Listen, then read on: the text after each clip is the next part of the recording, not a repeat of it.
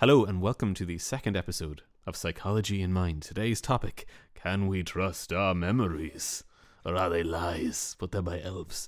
I'm Gareth Stack, writer and broadcaster, and I'm joined, as always, or at least as the last episode and this episode, by Dr. Andrew P. Allen. We're here today with our guest, Richard Roach, who's a senior lecturer at Maynooth University, the Department of Psychology, and so I'm currently working with Richard Roach as well. Cool, good to be here. Yeah, thanks for having me. So Richard, do you want to talk a bit about your work and your background? I'm in the psychology department in Maynooth, but my background is kind of straddles psychology and neuroscience. So my PhD was in neuroscience, and one of the main things I'm interested in, amongst other things, is memory and how memory works, how it's represented in the brain, how we can retain our memory as we get older, what happens when it doesn't work properly. So all these questions around memory, how it operates when it's functioning well and when it's not. And you guys are working on a study together at the moment. Can you talk a bit about that? Yeah, so we're working on a 2-year project looking at reminiscence therapy with older people and later with people in the early stages of dementia, to see if reminiscence therapy, a weekly course of active and semi-structured remembering of childhood events or events from the past, can offer benefits in terms of people's memory, in terms of people's mood, their levels of anxiety, their general sense of well-being and quality of life. And to test if reminiscence therapy is effective in all of these areas with a pre-post type of design and with some scanning as well, some brain scanning before and after a 6-week course of reminiscence therapy. So reminiscence therapy is just like a structured recalling of different events in their lives in the past? Yeah, it operates in a group setting where we've got groups in different parts of Dublin, which are run by Andrew and Keelan, our research assistant. And we have a sort of semi-structured format to them where they will be asked to remember certain events from, say, early childhood, from school, from adolescence, things like maybe first communions or weddings or family Christmases. And in some cases, we ask about general events of historical interest, like, say, the Pope's visit or John F. Kennedy's visit back in the 60s. What's the thought behind this, or what's the preliminary sort of result of this kind of research? Has it been shown that people thinking about their own lives and thinking about these kinds of historical incidents, that they then find that their well-being and their memory in general is improved? Yeah, there's been quite a bit of work done with reminiscence therapy, and there are different forms of reminiscence therapy, obviously. But in general, it seems that people who engage in this type of practice seem to show either benefits to things like memory and attention, so cognitive benefits, or we see benefits to mood and anxiety levels and general feeling of self-worth, or both. So it seems that it's very rare that it has no positive effects. Now, a lot of this work has been done in places like Hong Kong and Japan. Not so much of it has been done here, but that's why we're investigating it.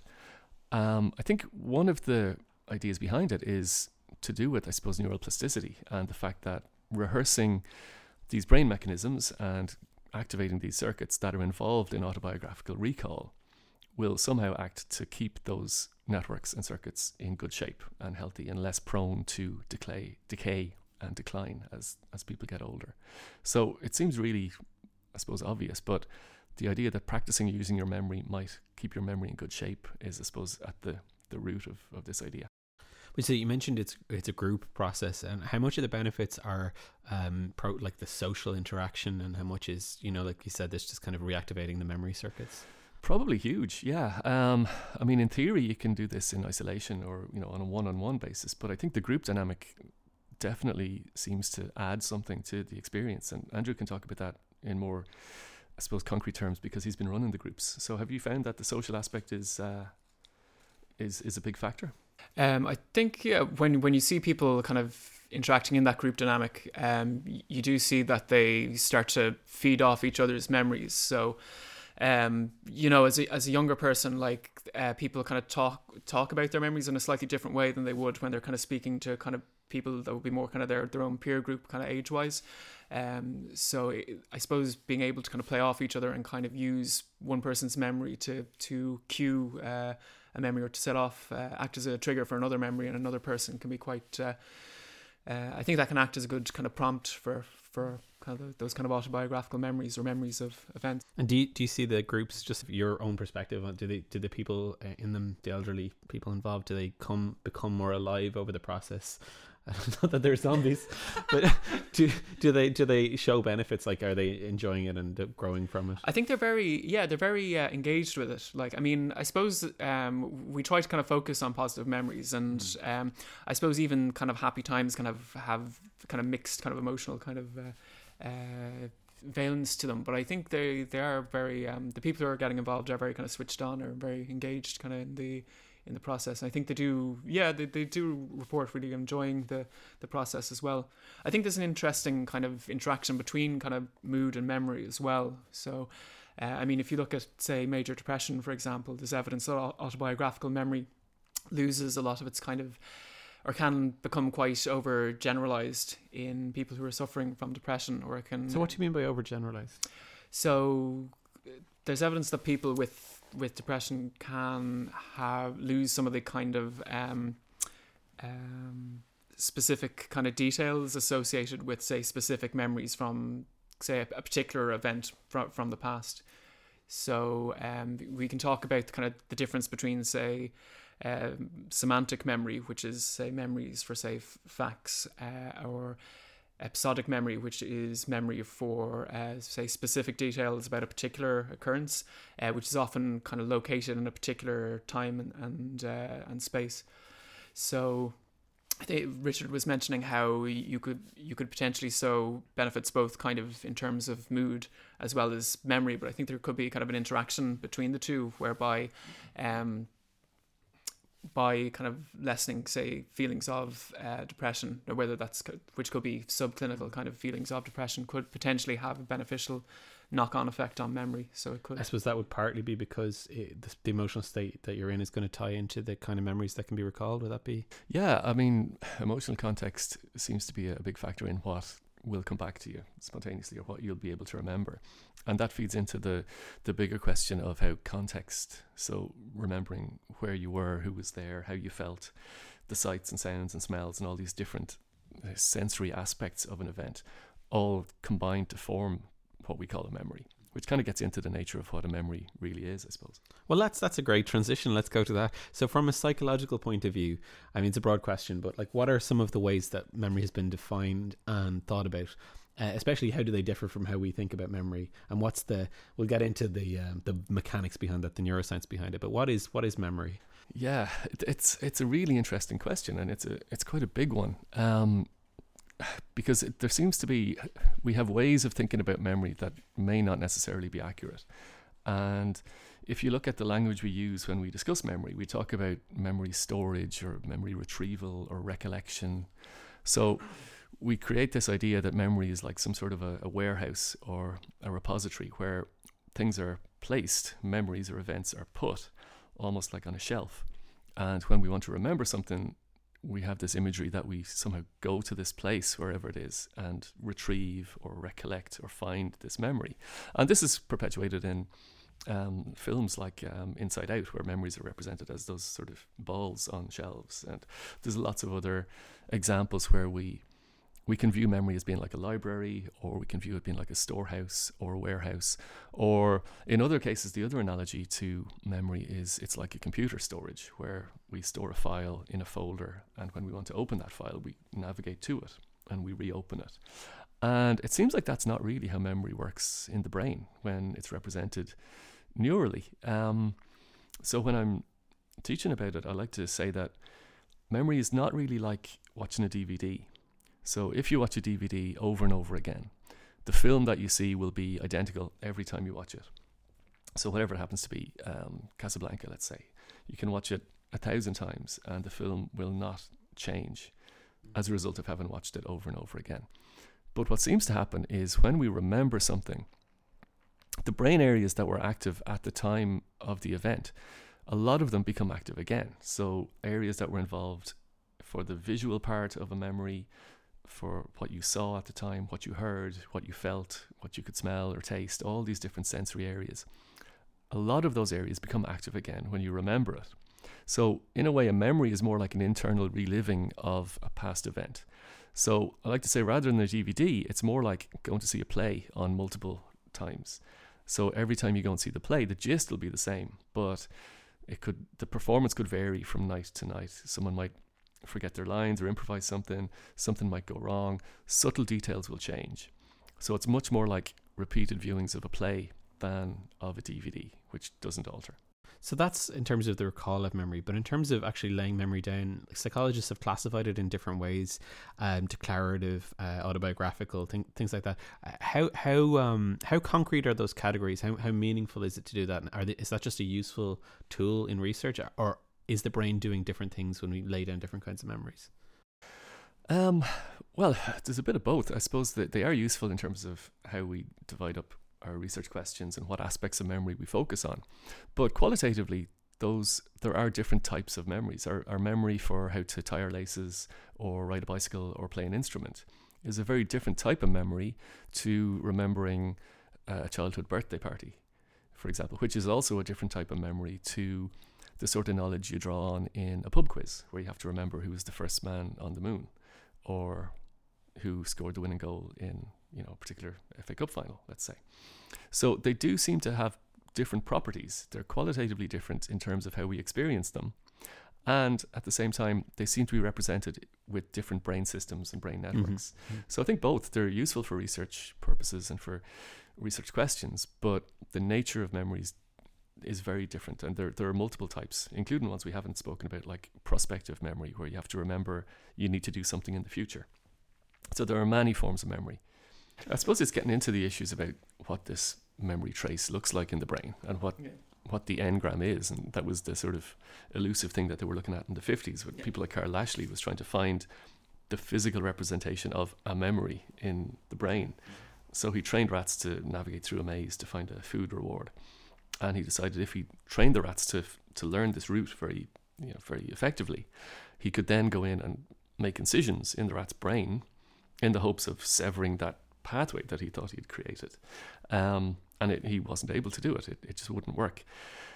Now, the reason for that is maybe because a memory, when it's represented in the brain, isn't a physical chain. It's not a physical network of connections. It's to do with activating areas in synchrony. And I suppose what you do in optogenetics is you tag these areas that are active in a memory formation and then artificially induce them, which makes the rat re-experience the memory because he cowers expecting a shock or expecting some sort of fear stimulus. So it's probably, and I'm going to use another analogy which isn't perfect, but it's almost like trying to damage a piano and say you've disrupted a particular piece of music. It's not just the physical apparatus, it's the sequence in which things are activated that produces, that particular piece of music. So, or destroying a computer keyboard and saying you've destroyed your essay. Which all ties back to the whole question of whether a brain function of any kind, or even something like consciousness, is located in a part of the brain rather than being a pattern of activation. I think a Hebsian cell assembly is the old neuroscience term, but I think you're talking about something slightly different, where something isn't it's not just A fires and then B fires and then C fires, whether they're brain regions or neurons. It's also that just areas activating at the same time together can represent a pattern. Well, that goes back to that idea of what a memory is, because if it's an internal reliving of an event, then you'll want to be able to re-experience the sights and the sounds and the smells. So you'll need visual areas, auditory areas, olfactory areas, all active in and around the same time to allow you to re-experience what you saw, what you heard, who was there, how you felt, what you could taste and smell. So it's to do with maybe synchronous activation of disparate regions. And do we know what's the guiding area or process that decides, okay, I'm going to light up this area which is containing this smell engram, this part which has the sight of mother as she passes from this world, whatever. What is it that decides that? Well, one region that we know is crucial for that is hippocampus. Because if your hippocampus isn't intact, or if it's not working properly, you won't be able to make new memories or remember new events. And there are classic case studies of patients like HM who had surgery where his hippocampi were removed in 1953, and for the rest of his life was not able to make any new episodic memories. So he couldn't remember any new personal events that had happened to him. And this guy's the inspiration for Memento. Yeah, exactly. Yeah, which is a fabulous film. Now, the thing is, he could learn new skills. So he could learn new motor skills like mirror drawing and various other motor functions. But he couldn't remember having done them before. So anything that happened to him personally, or any new facts that he was told, he would forget within about 15, 20 minutes. Right up until his death in 2008. So from 1953 until 2008, he couldn't remember anything new. But he could learn to do new motor type skills. Which I guess shows that there's a specific distinction in the brain between memories that we're aware of and procedural things that we're learning to do or to act in certain ways. Yeah, it's a whole separate set of structures, like basal ganglia and cerebellum seem to be important for these motor type activities like driving or playing an instrument. So do you have synesthesia yourself, is that correct? Yeah, I've got a very boring, normal, run-of-the-mill type of synesthesia. So, do you want to define really quickly what synesthesia is for anyone who isn't familiar with that wonderful superpower? Yeah, it's a sort of relatively rare condition where people have sensory experiences where the sensory modalities, say vision and auditory or olfactory, somehow cross over in ways that they don't in most people. So extreme cases would be people who experience taste when they hear particular words or sounds, people who see colours when they hear particular music or different notes. The more everyday type are things like having coloured letters of the alphabet or coloured days of the week, coloured numbers. So I've got a fairly standard type where I just have coloured days of the week. So Wednesday is just yellow, and it's a yellow thing. That in the same way a banana is a yellow thing. You're just conscious that it's something that's yellow. So I'd be what they'd call an associator type synesthete, where I'm aware of the connection between, say, Monday and a sort of bluey green colour. It's a genetically based condition, so my sister has it as well, and she would be a projector, so she visually experiences the colour in front of her. When somebody says Wednesday, she experiences blue. Now, she's obviously wrong because Wednesday is yellow, but some projectors experience the experience in the world itself, whereas associators are just conscious that it's a strong link or a strong association. Do you think that's had any effect on your memory, or do you find particular aspects of your memory are strong with regard to kind of vision or colour? I don't think so. I've got a pretty good memory, but I don't know if the synesthesia has any impact on that. I've got a what they call a number form as well, where I've got abstract shapes associated with numbers and digits. And definitely when I was in primary school, that helped with learning to add, because the shapes interact with each other when you try to add numbers together. But I don't know if it have any particular impact on memory that I'm aware of. Now, in some synesthetes, it may well do. And I've met synesthetes who experience colours for musical notes, and it's allowed them to learn to play instruments by ear. And they can pick out when something is out of key because the colours are wrong. So there are lots of benefits for some types of synesthetes in different aspects of life. Synesthesia is fascinating for so many reasons, and I suppose one of the most interesting things about it is it's only sort of been acknowledged as a category so recently, which implies that there are many ways in which we're neurodiverse that are invisible simply because we don't have the language to perceive that the differences exist or to communicate to one another that they exist. Yeah, I mean, it was Galton who was the first person to really stumble on it, but even after he had documented it, right up until probably the 80s, there was a lot of controversy and suspicion around it, and a lot of people thought it was just synesthetes had very vivid imaginations and they were making up this stuff. But more recently, they've scanned the brains of synesthetes, and there seem to be structural differences. The colours people have associated with different numbers and letters are extremely reliable and consistent across time. And we had a case study a couple of years ago where we had encountered a couple of remarkable synesthetes who had lost their synesthesia through different events happening to them. In one case, one of our subjects had been taking anti-anxiety medication for about 10 years, and his synesthesia completely went away during this time. Now, he had coloured experiences of music, and he had coloured auras around people. Based on people he knew, he experienced colours around them. Our other subject in that case study had a very similar type of synesthesia, and she lost it as a result of, first of all, she had viral meningitis, which kind of changed her experience of her synesthesia a little bit. She then had a really unlucky run of 4 concussions over the course of a few years, which also dampened her experience. And then she was really unfortunate. She was hit by lightning in a really freak accident where she was in a metal porta cabin and lightning hit the cabin and her hand was on the windowsill and it blasted her across the room. She's fine now, she was okay. But after the lightning strike, her synesthesia completely disappeared. But again, in both of them, it came back afterwards, and there was a really high consistency of the colours associated with different notes from before and from afterwards. So there is some sort of possibly hardwired representation of these associations and experiences on a neural level. Well, just before we move off this, I find it intuitive to understand how someone could have auditory associations, because sound is something experienced from even prenatally and in the developing brain and stuff. But for yours, with the days of the week, that's something that you don't learn maybe until 2 or 3 years old. How could that have been locked in as a permanent? Yeah, there are a bunch of theories about this, and one of them, I mean, there's a famous study where they've looked at a lot of, they call them grapheme color synesthetes, where they have, say, colored alphabet. And for some reason, in a lot of them, there's a very close match between the colors that they have for the letters and the particular colored letters in a Fisher-Price alphabet magnet set that was on sale back in the 70s. So a lot of these kids would have been exposed to the set of alphabet magnets that were stuck on fridges where A was red and B was blue and various colors. They seem to match up very strongly.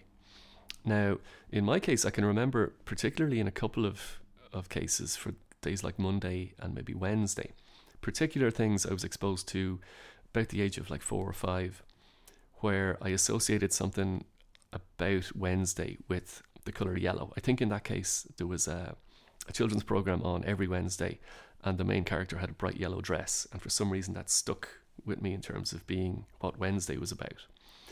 Now, also around that age period, maybe 4 or 5, there's a lot of dendritic growth and quite a bit of pruning takes place. So it's quite possible that around that time of this big, neural growth spurt, these associations are somehow laid down very strongly, and they stay with the synesthetes for decades and the rest of their lives. Synaptic pruning. So some connections are sort of pruned out and go away, and some are strengthened. Now, in the case of cross-modal ones, like hearing colours or seeing music, it's possible that pruning doesn't happen across these modalities. Whereas for an associator like me, it's possible that particular associations are just laid down very strongly during that time of dendritic or neural growth. So these connections become very strongly laid down and last a long time. It seems like in the case of the cross-modal associations, that maybe there's a potential in future to use genetic or drug therapies to actually increase the amount of people that have this during this period, because if these things have concrete uses, like with mathematical ability and language ability or music. Actually, someone on our course in college was a very accomplished musician and had this kind of cross-modal association between color and music. Maybe it's something that we should be encouraging through various means. Anti-eugenics. Let's have more synesthetes. Yeah. I would be in favour of that. Let's move on to the thorny area of the unreliability of memory. So we're used in a everyday context and even in a legal context to thinking about memory, as you mentioned earlier, Richard, something that a store that you open up, like a film that you watch, a drawer that you open, something that might be foggy or difficult to access, but is basically attempting to chip away at a core of truth that's stored within the person. But as we mentioned already, that's not how memory works, and there's a lot of research which calls into question how we remember and to what extent that has any reliability at all. Yeah, so I suppose a lot of this goes to this kind of classic work of Elizabeth Loftus, who she talked quite a bit about kind of interesting case studies where one example she would give is where there was someone might be falsely accused of having committed a crime. So the person who is making the accusation, at an initial phase, at a first interview, they would be shown a number of, say, a lineup of different faces, and they would say that person was the closest, but they might not be sure at that initial interview. But then over a number of, say, weeks or months, as the interviews continue and as the person kind of reconstructs what happened, by the end they become increasingly confident that this person who was initially described as being the closest match, they become very confident that this person was in fact the one who committed the crime. And there's a great anecdotal example of something like that in the case of the Unabomber, and it was actually in the Netflix series which came on recently, where the famous picture that was spread of the Unabomber, which we can have all probably seen of him wearing the hoodie and so on, was not of the Unabomber. It was of the initial police sketch artist who actually had sat down with the witness. So their first sketch that they did with the sketch artist was of the person that they'd seen, but then they did a second sketch several weeks later and they described the sketch artist. Yeah, it goes back to, I suppose, the nature of memory and the fact that it's not a fixed thing that we can revisit. And again, in some lovely experiments from Elizabeth Loftus, she's demonstrated that even the way a question is phrased can influence what people think they remember. So the classic example is she took a group of people and showed them a video of a car accident. And later she got them to act as witnesses to the event. And half the people, one of the questions she asked was, do you remember seeing a lot of broken glass when the cars collided? And the other half of the group, she asked the same question, but instead of saying the word collided, she said when they smashed into each other. Now, the group who heard the word smashed into each other recalled seeing more broken glass in the video than the group who heard the word collided.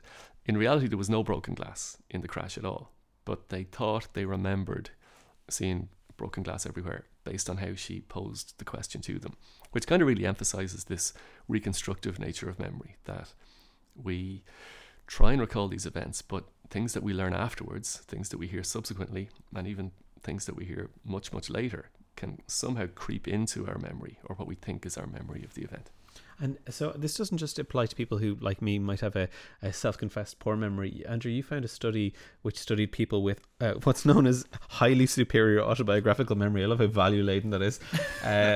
This is quite a recent study, and their memory proved to be quite unreliable as well. Do you want to talk a bit about that? Well, this is kind of interesting in terms of, I suppose, showing perhaps a dissociation between different types of memory. So at the beginning we were kind of talking about how there's different types of memory. But even within, I suppose, autobiographical memory, this showed perhaps a dissociation between being able to, being very good at correctly remembering true or recalling true memories, but then dissociating that from not remembering false memories or recognizing them as being false memories. So people with highly superior autobiographical memory, it's a very select group of people, so they've been studied. Often the studies might have a few dozen people after kind of searching a whole nation or whatever. But these are people whereby you could say to them, can you recall what happened on November the 12th, 1996? And they'd say, oh yeah, I remember I was going to visit my aunt and I saw. Even though they were born 10 years later, they said. Yeah. But they could, they remember, oh yeah, I went to visit my aunt and we had, boiled eggs on toast for like lunch. And there was a story on the news about a plane crash or whatever. So. And you would imagine that someone who had that level of memory that it would be reliable, since they're so readily able to produce it. Yeah. So they're clearly they're very strong at being able to produce true memories, and they would check with, so say when they produce these stories, I mean obviously the thing about lunch they might not be able to corroborate, but then when they said the story about having seen the plane crash, you could go back to the archives and you would see that story was there. But what was interesting was that a number of researchers took people with this condition, for want of a better word, and they ran them through a number of different memory tests. So they used one kind of a drier kind of cognitive test, the Dease, Rodiger, McDermott paradigm, where they have to learn a list of words, and so they're given 10 different words, and say you might have nurse and hospital in there, and then they're asked afterwards they're shown a list of words and asked whether that was in the original list or not. And they might have a few what you'd call critical lures. So say if nurse and hospital was in the original list, you might have doctor there. What they found was that people with highly superior autobiographical memory seemed to be pretty much as vulnerable to these kind of critical lures. But they used other tests as well. Where so they were able to remember the list of words, but they would also remember words that weren't there. Is that exactly? Words which were kind of conceptually similar to the words that had been on the original list. But they did it with other kind of memory tests as well. They showed that, say, if they could kind of implant a kind of a false memory related to say an image of a plane crash, for example, or that had happened, say, X number of years ago, that they could you could use kind of lures like this to create false memories, even in people who are incredibly good at remembering true autobiographical memories from, decades in the past. So it was kind of interesting in showing that there seems to be some kind of dissociation between having very strong ability to remember true memories, but nonetheless having that vulnerability to false memory, despite this amazing kind of ability to remember true memories. Yeah, there are some really famous cases of false memories. One of them is a lovely example from Oliver Sacks, who told the story of himself having a really clear, vivid memory of being a child in London during the Blitz, and a bomb gone off at the end of their street, and the chaos and broken glass and rubble and everything as a result of this bomb being dropped during the Blitz. And years later, it emerged that he wasn't in London at the time. The parents had sent him out to the country, like the children in the Narnia books. So he was away somewhere, but had heard about in through a wardrobe somewhere. Yeah.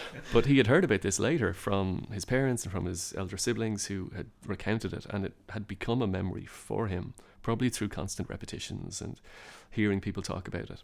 And there's a couple of more recent cases which have kind of emerged through Reddit communities, and it's led to this phenomenon being called the Nelson Mandela effect, where there's a large community of people on various Reddit boards who are convinced that they remember a news story in around about 1988 or 89, hearing that Nelson Mandela had died in prison, in captivity. Now, he was released from prison in 91, I think, or maybe 90, so he obviously didn't die while he was captive, but they're convinced that they remember the news story reporting his death. And some people claim this is evidence of a glitch in the Matrix, this artificial reality we're all in. But it's a phenomenon that's surfaced in other areas as well.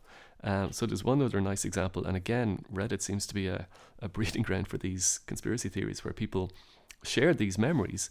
And in one case, there's a memory people have of a children's movie from the late 90s, maybe mid to late 90s, starring the American comedian Sinbad. They seem to remember him being in a film called Shazam, where he played a genie in a bottle type character, and they've got very vivid recollection of the cover of the video box, and he had, the Alibaba hat and a purple background. Now, the actor himself, Sinbad, was never in that film. He maintains he never took part in a film called Shazam. He never played a genie. It's not on his IMDb list of appearances. There was a film called Kazam in that era, which had, I think, Shaquille O'Neal played a genie, and the cover seems to be very similar to what people seem to remember of being his movie. And then to make things worse, Sinbad himself went to a Halloween party as a genie just to confuse everyone. But it seems to be the case that people may have associated this film with, maybe his name is associated with these types of, Aladdin type stories, and conflated the two or combined the two into this false memory of something that never happened. That's interesting on so many levels, that they have this kind of coherent cultural memory, and it brings into question the role of cultural memory, which we haven't even mentioned. I suppose there's another of that ilk. There's another interesting one in the Polybius myth, whether you've heard of it or not. So Polybius is this arcade game that supposedly made children sick in arcades in California in the early 1980s. In California in the 80s was sort of one of these hotbeds of arcade gaming, like Japan, Akihabara or something like that. So they would regularly roll out a new machine, maybe unlabeled, and leave it there for people to try, see how it did, and so on. But there's this kind of legend that kids were getting sick, and that maybe there were, black suited FBI guys in the background watching this, that it was some sort of government experiment. But it seems to be a coherence in a way that so many of these myths are, these urban myths, of a variety of things that are true. So there were, experiments carried out in humans. MK Ultra would be the famous one by the CIA. It's like lots of eminent psychologists were horribly, unfortunately, involved in that. And those went on into the 80s, and then you did have these strange arcade machines coming and going and all this kind of stuff. But it's so many people, thousands of people, remember having seen these machines. And there's actually a really interesting and fun and very well done radio drama series called Polybius, which Radiotopia did this year. And it's all about this, and it's supposed to be a real documentary looking into it, but it actually turns out to be fictional, which ties into the whole nature of false memory and stuff. It's really, really fun. So there's another study, Andrew, that you put up. So I thought this was kind of interesting in terms of there's there does seem to be some disagreement among psychologists who are doing research in this area about how easy it is to implant false memories. So there clearly is, pretty clear anecdotal evidence that people do, can develop these kind of false memories. But I suppose it was more they were raising kind of methodological concerns about how some of this research is conducted. So this was kind of based on some research that had been done by some British and Canadian psychologists, and they were quite skilled at interviewing. Like if you see some of the work they were doing, whereby they would begin by putting the person in a particular time and context by asking them to imagine themselves as a 14-year-old. So the person is starting to create kind of some relatively vivid, presumably true autobiographical memories, and then they would start to implant these kind of false memories of them having committed some kind of crime. So, I mean, the original research suggested that they could induce these kind of false memories in more than half of participants. But I suppose the reanalysis of the data has kind of highlighted that some of the methods that they were using, they would ask the original researchers would ask them to tell me everything you can remember from start to finish, and then the person would start to report on what they could remember of this false memory. But I suppose in the reanalysis, what they were showing was that sometimes people would say things in a kind of a speculative kind of way. So they would have this kind of mental imagery of this idea that they had committed a crime, and they would start to kind of recall, well, they would start to say these details, but then they would start to call it into question as well. So then they would start to say, I think that's what happened, or that's kind of the mental imagery they had. But they were suggesting that the way it was coded would suggest that they had a strong subjective sense that this was a true memory, whereas there might be some conflation between what the person was reporting in terms of they could imagine this was what happened versus what they believe, versus having a strong belief that, yes, this definitely happened to me, they wouldn't, as opposed to, standing up in court and saying, yes, that person there. But I suppose that ties into then the role of the experimenter or the interviewer. And this came up a lot in the cases Elizabeth Loftus looked at, especially with the satanic abuse panic in the 1980s, where there were cases, sometimes there was some real abuse and sometimes there wasn't, but where an alleged sexual abuse of children would grow in a community, and the police would come in and they would interview children over and over again, and they would say, well, your friend said that this happened, did it happen? And over time the children would agree and detail more memories and kind of these compliance effects, and the allegations would become more and more extreme. So you had these kind of allegations of satanic cults and really over-the-top murder and so on. And it later emerged that almost all of this stuff was completely false. But the role of the person there to cement the confabulation. So I ask you a question, you speculate, and then I cement, well, yes, tell me more about that thing that you speculated, which seems to have an interactive role in forming the memory. Yeah, and it comes back again, I suppose, to the fact that there's an interesting aspect of memory, that when we recall something, what effectively happens is that memory becomes active again, and while it's active, people have demonstrated in the lab that during that, they call it the labile period, where it's active and malleable again, you can either strengthen the memory, you can update it and add new information in, or you can weaken it or alter it, or in some cases eradicate it entirely. So they showed this in about 2000 in animal models with Kareem Nader in his lab, where it's a phenomenon they call reconsolidation, where you can lay down a memory in, let's say, a rat, where he's put in a particular cage, and while he's in the cage, you pair a light with a shock. So he learns this association between a shock and seeing a light. And then if you return the animal to the same cage, you've reinstated that context, so you've reactivated the sort of basis of that memory. Normally, you shine the light and he will cower, expecting the shock. But while he's in that cage, if you inject anisomycin into his hippocampus, which interferes with protein synthesis and other chemical processes, then you shine the light and he does nothing. He stands there perfectly happy.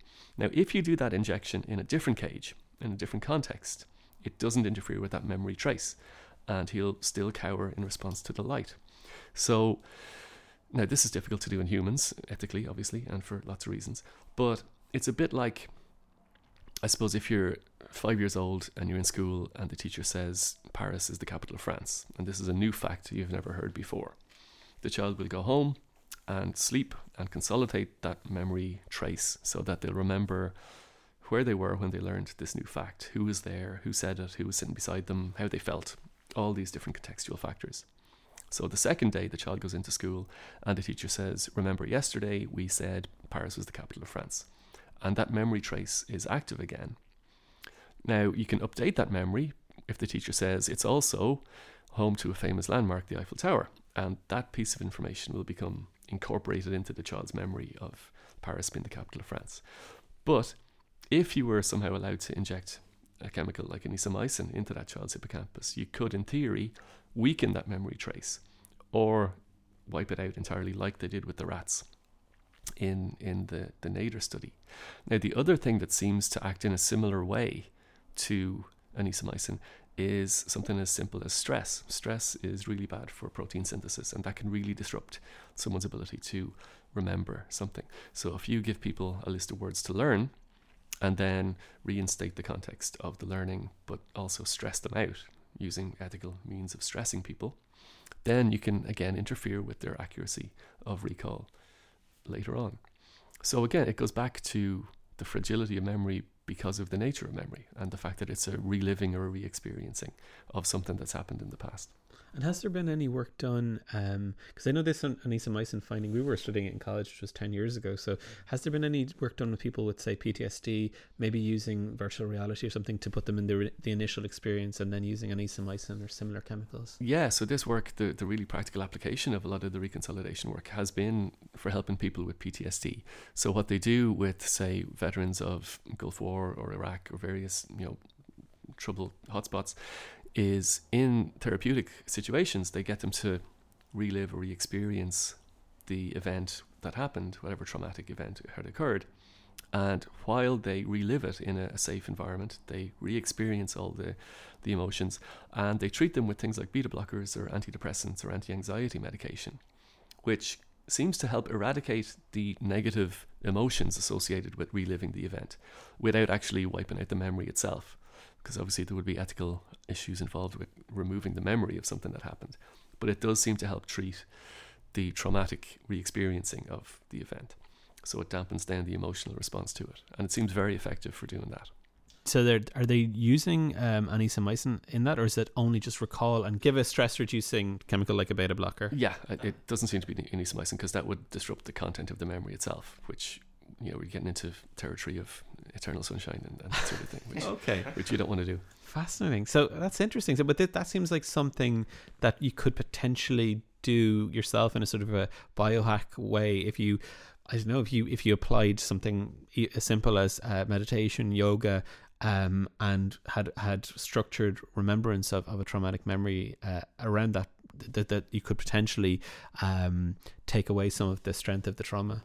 Yeah, I mean, probably not to the level of PTSD, which is obviously a very extreme case of this sort of thing. But if you had something that was vaguely upsetting that had happened to you and you found yourself reliving, then something like meditation might be a good way to sort of smooth out some of the traumatic aspects of remembering that event.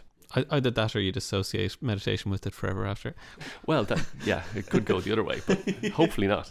I was involved, in a research project in UCC where we were looking at people who were caring for family members with dementia, which would be associated with heightened levels of stress. But we did have some evidence of, compared to a control group of participants with lower stress, of poorer performance on memory tests associated with hippocampal function. And we were doing interventions with using mindfulness-based stress reduction. So this is kind of it wouldn't be kind of as specified towards a particular memory as the PTSD example, but it's just a more general way of stress management using kind of meditative techniques. And we did have some initial evidence they were kind of performing better over time at these kind of hippocampally mediated memory tests as well. Just out of curiosity, I always wonder when people do studies like that, have you then applied these kind of stress reduction techniques to your own life? Or?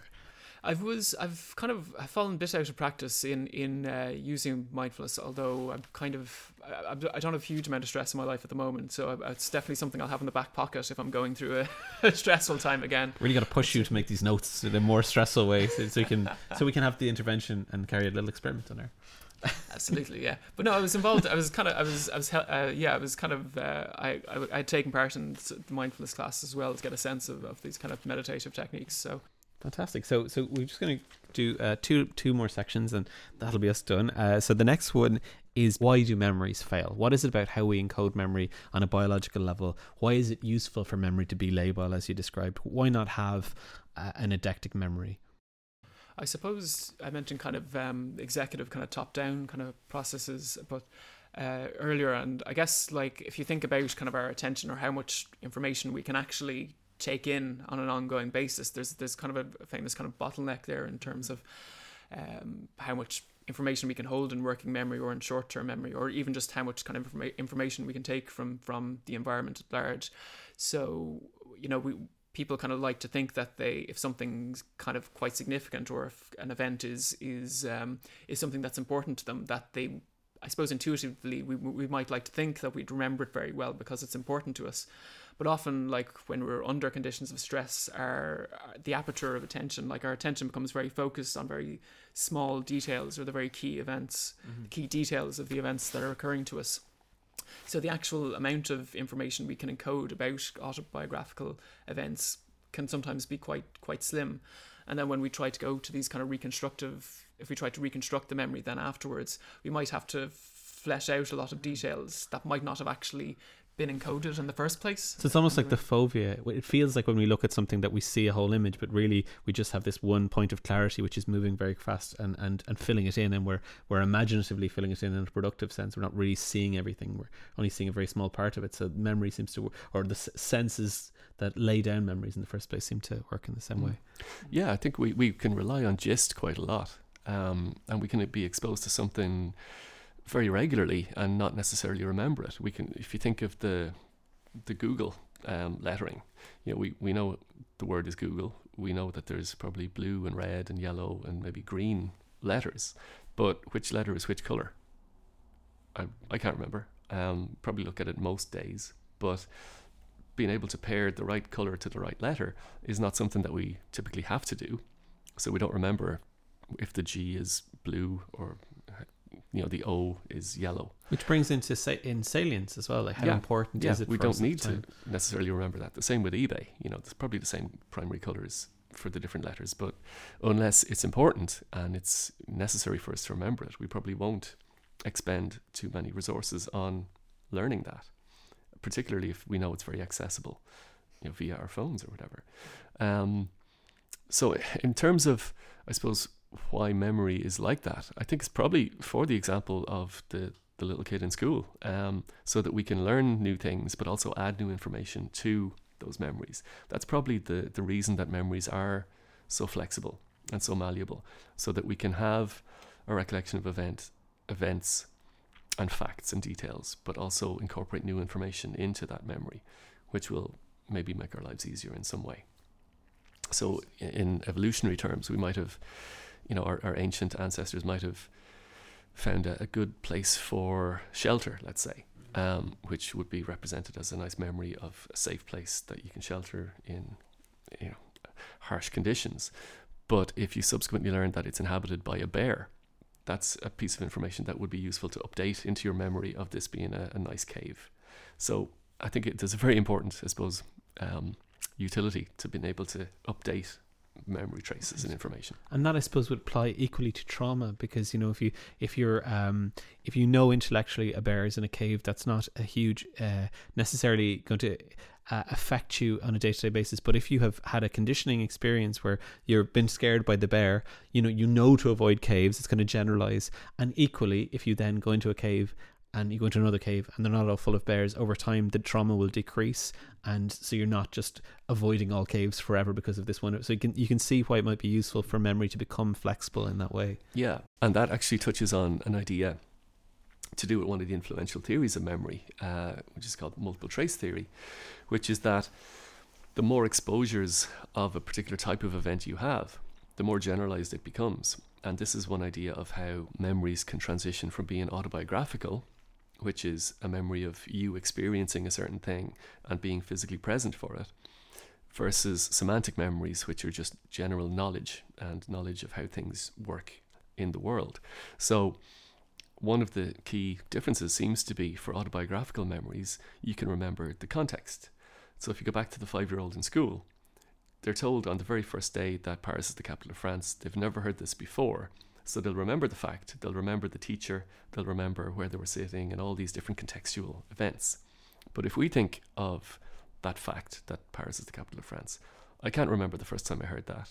I doubt if you can remember the first time you heard that, because we hear it so many times subsequently in books, on television, in different places at home, in school, that that trace is now independent of any one event or one particular instance. So it somehow has become a fact rather than a particular memory. And it would be the same for caves. You would learn that caves are generally safe, sometimes have dangers within them. So it transitions from being a specific one-off memory of an event to a general awareness or a knowledge of a category of stimuli, let's say. Fantastic. Okay, so on a practical note then, as a takeaway, so we talked about the dangers and the utility of the flexibility of memory. What can people do to improve their memory in their everyday lives? What are some practical steps that people can take, especially ones that are counterintuitive or less well known? There are different memory techniques. There are various techniques people have used going way back to the ancient Greeks. So the method of loci is one where if you've got a list of information you want to recall, you imagine, the Greeks used to imagine a temple with various pillars. And if they wanted to recall the different arguments in their speech, they would picture each argument attached to a pillar, and they would mentally navigate through. So they would encounter the next argument as they went through this mental image of a temple. And you can do a version of that yourself. If you have a shopping list of items you want to buy in the supermarket, you can imagine your house, and you can imagine your front door with, say, a string of sausages attached to the front door for some reason. You go into the hall and there's some eggs on the table with the telephone. As you go up the stairs, there are rashers on the steps. There's bread at the top of the stairs. So when you're back in the supermarket later, you mentally travel through your house and you encounter each of these objects. So attaching things to something that's very familiar seems to be a big aspect of the method of loci. So you need to know the layout of your house very well, let's say. So that seems to be an effective technique for memory. And that pops up in various areas of fiction. Like Sherlock Holmes was meant to have a very elaborate mind palace where he could store huge amounts of information. Hannibal Lecter, the same. He had this elaborate, gigantic mind palace for storing lots of information. So that's quite useful for maybe learning lists of things that you need to go through. In general, though, what seems to be effective for memory is to associate new information with existing information. If things can be attached to, again, things you're very familiar with, then it seems to allow you to recall them more easily because they're attached to familiar things. And I suppose the other thing would be fleshing out the broader context of events. So not just remembering a fact, but remembering the details surrounding that fact. So conjuring visual imagery associated with a piece of information, or trying to activate different sense modalities to recall the visual, auditory, olfactory, gustatory aspects of a new piece of information, again, seems to enhance the recall of that information later on. So when a lot of people are interviewed about the method of loci, I mean, they say it takes practice, but they say also to try and it's more memorable if it's quite incongruous or if it's very vivid, I suppose, as well. So say with the eggs, like if you imagine something like smashing the eggs or a chicken coming out of it, like something that's quite kind of visually kind of striking or quite specific to eggs as well, like if there's something hatching out of it as well, like so. Yeah, something like novelty or uniqueness or elaborateness. These factors seem to be very important at the time of learning for later recall. In a sense, it's counterintuitive because you'd imagine if you want to, let's say you want to remember a list of 7 things, then the more detail you add, the more things. But actually, it seems like from what you're saying that if you have rich imagery, especially if it's moving and colourful and distinct and unique, that actually will enhance the memory. Yeah. And again, I think it's probably because you're just activating a more distributed network in the brain rather than these little subsets of areas. And they'll probably be chunked together. So it might seem like more information, but in terms of units of information, they're probably the same number. So it's the same amount of cognitive effort, I suppose, to be done. If it has narrative drive as well, like you were saying, how you progress through the house, for example. And I suppose if one event or one item on your shopping list is an event in a story that leads to another, it kind of acts as a prompt to kind of bring you through the various kind of items within the list as well. Yeah. So there's a natural progression or sequence that you can just follow. Is memory muscular in the sense that the more we actively participate in constructing memories, the better we become at it? I suppose that's the rationale behind the reminiscence study that we're trying to do. But in general, in terms of brain tissue, it does seem to be the case that the brain is constantly changing its physical structure. It's very plastic.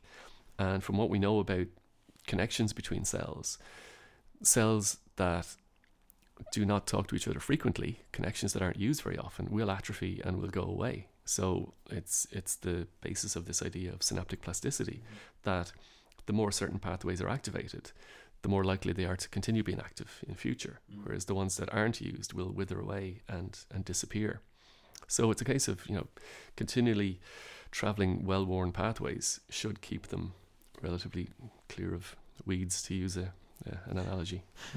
What about vitamin intake or whatever? I know there's quite a lot of stuff coming out recently about depression and vitamin D, and we live in the northern hemisphere. We don't get as much sun as we need.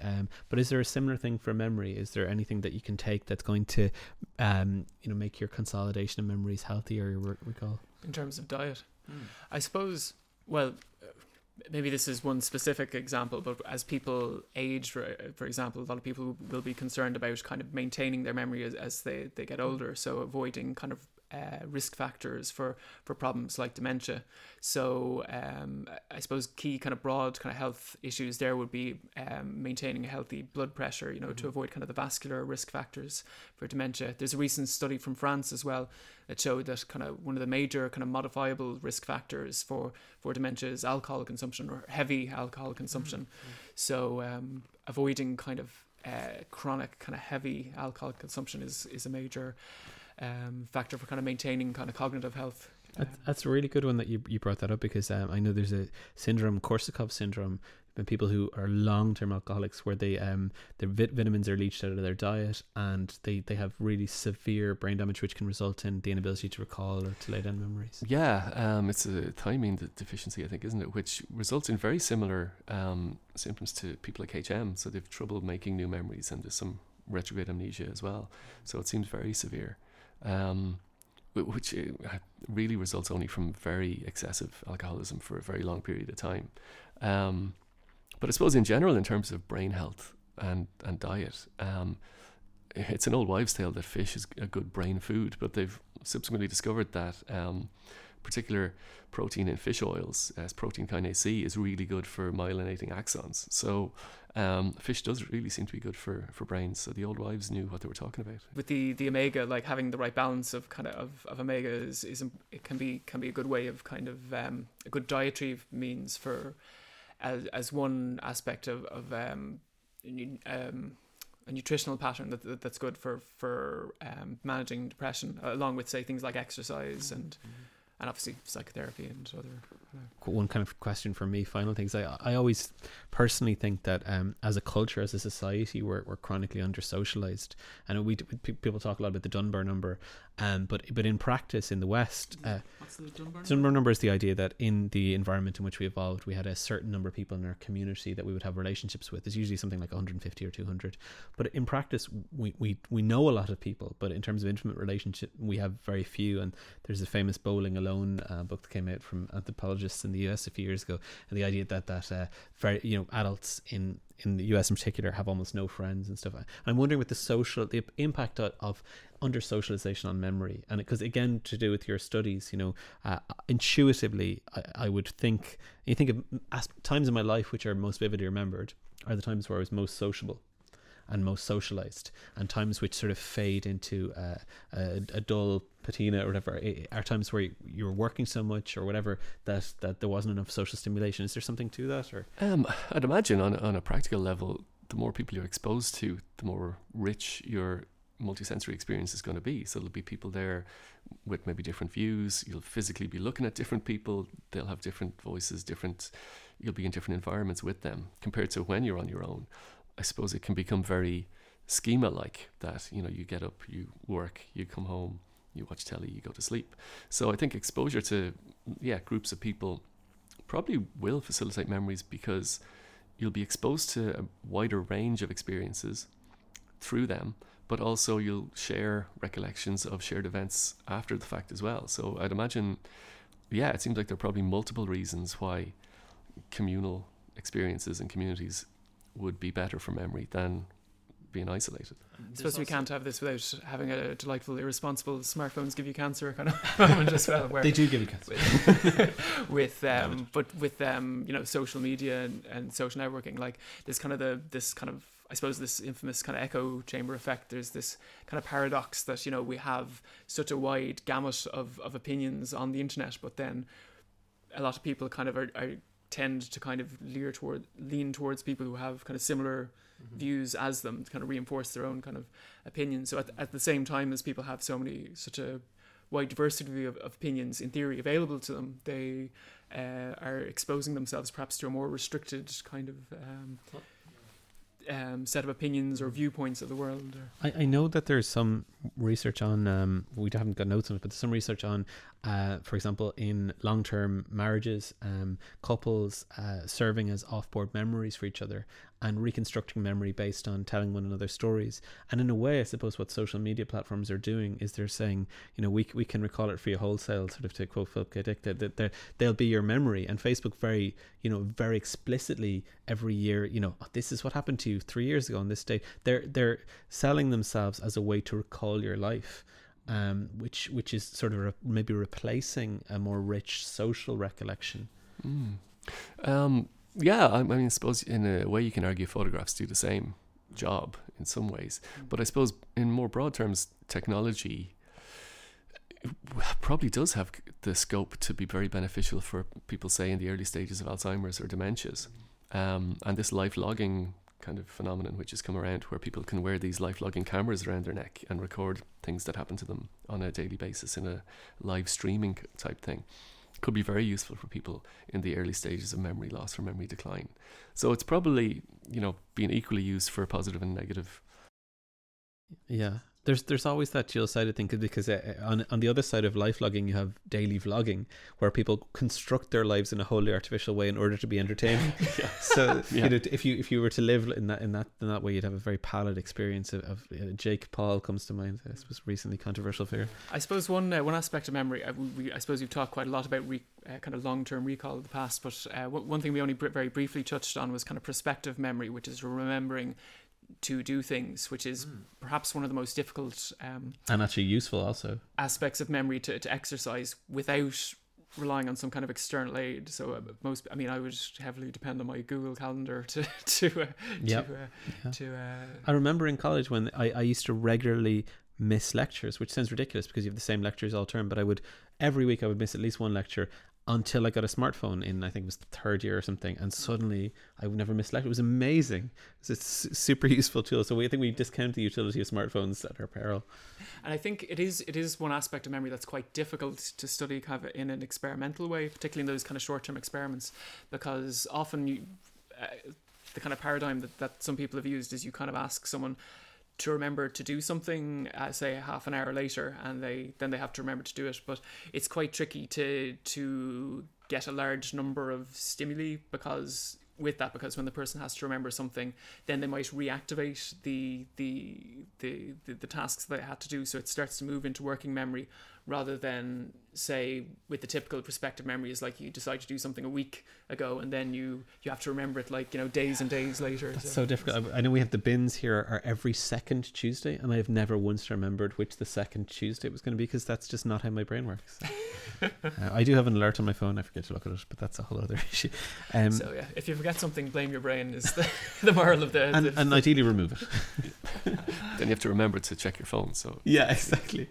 So Richard, thank you so much for your time and your incredibly informed and interesting perspective. Thanks for having me. It's been great. Where can people find your work if they want to read more of it? Or I suppose it's not really out yet, but I'm on Twitter, and I have a departmental website and the Maynooth psychology page. What's your Twitter handle? It's at Roach Neuro. So ROCHENEURO. So people can feel free to have a look at that. It's probably 90% neuroscience, 10% football. And Andrew, where can people find your blog and your Twitter? So you can follow me at APAllen1, and we also have a project for the Reminiscence Recall Era. So that's RECALLERA.